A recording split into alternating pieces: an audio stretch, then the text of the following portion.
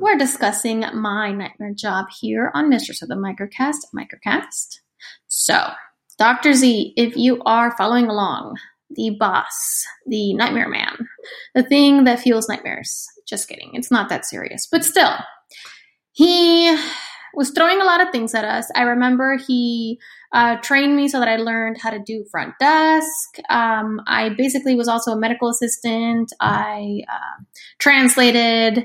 So I did appointments. I called to verify surgeries and insurance. I scheduled all types of appointments, talked to people over the phone, talked to people in person, did front desk, essentially did medical assisting with not being a medical assistant. And of course, I didn't get a pay raise. I didn't get extra money for doing all these things. That was just part of my job.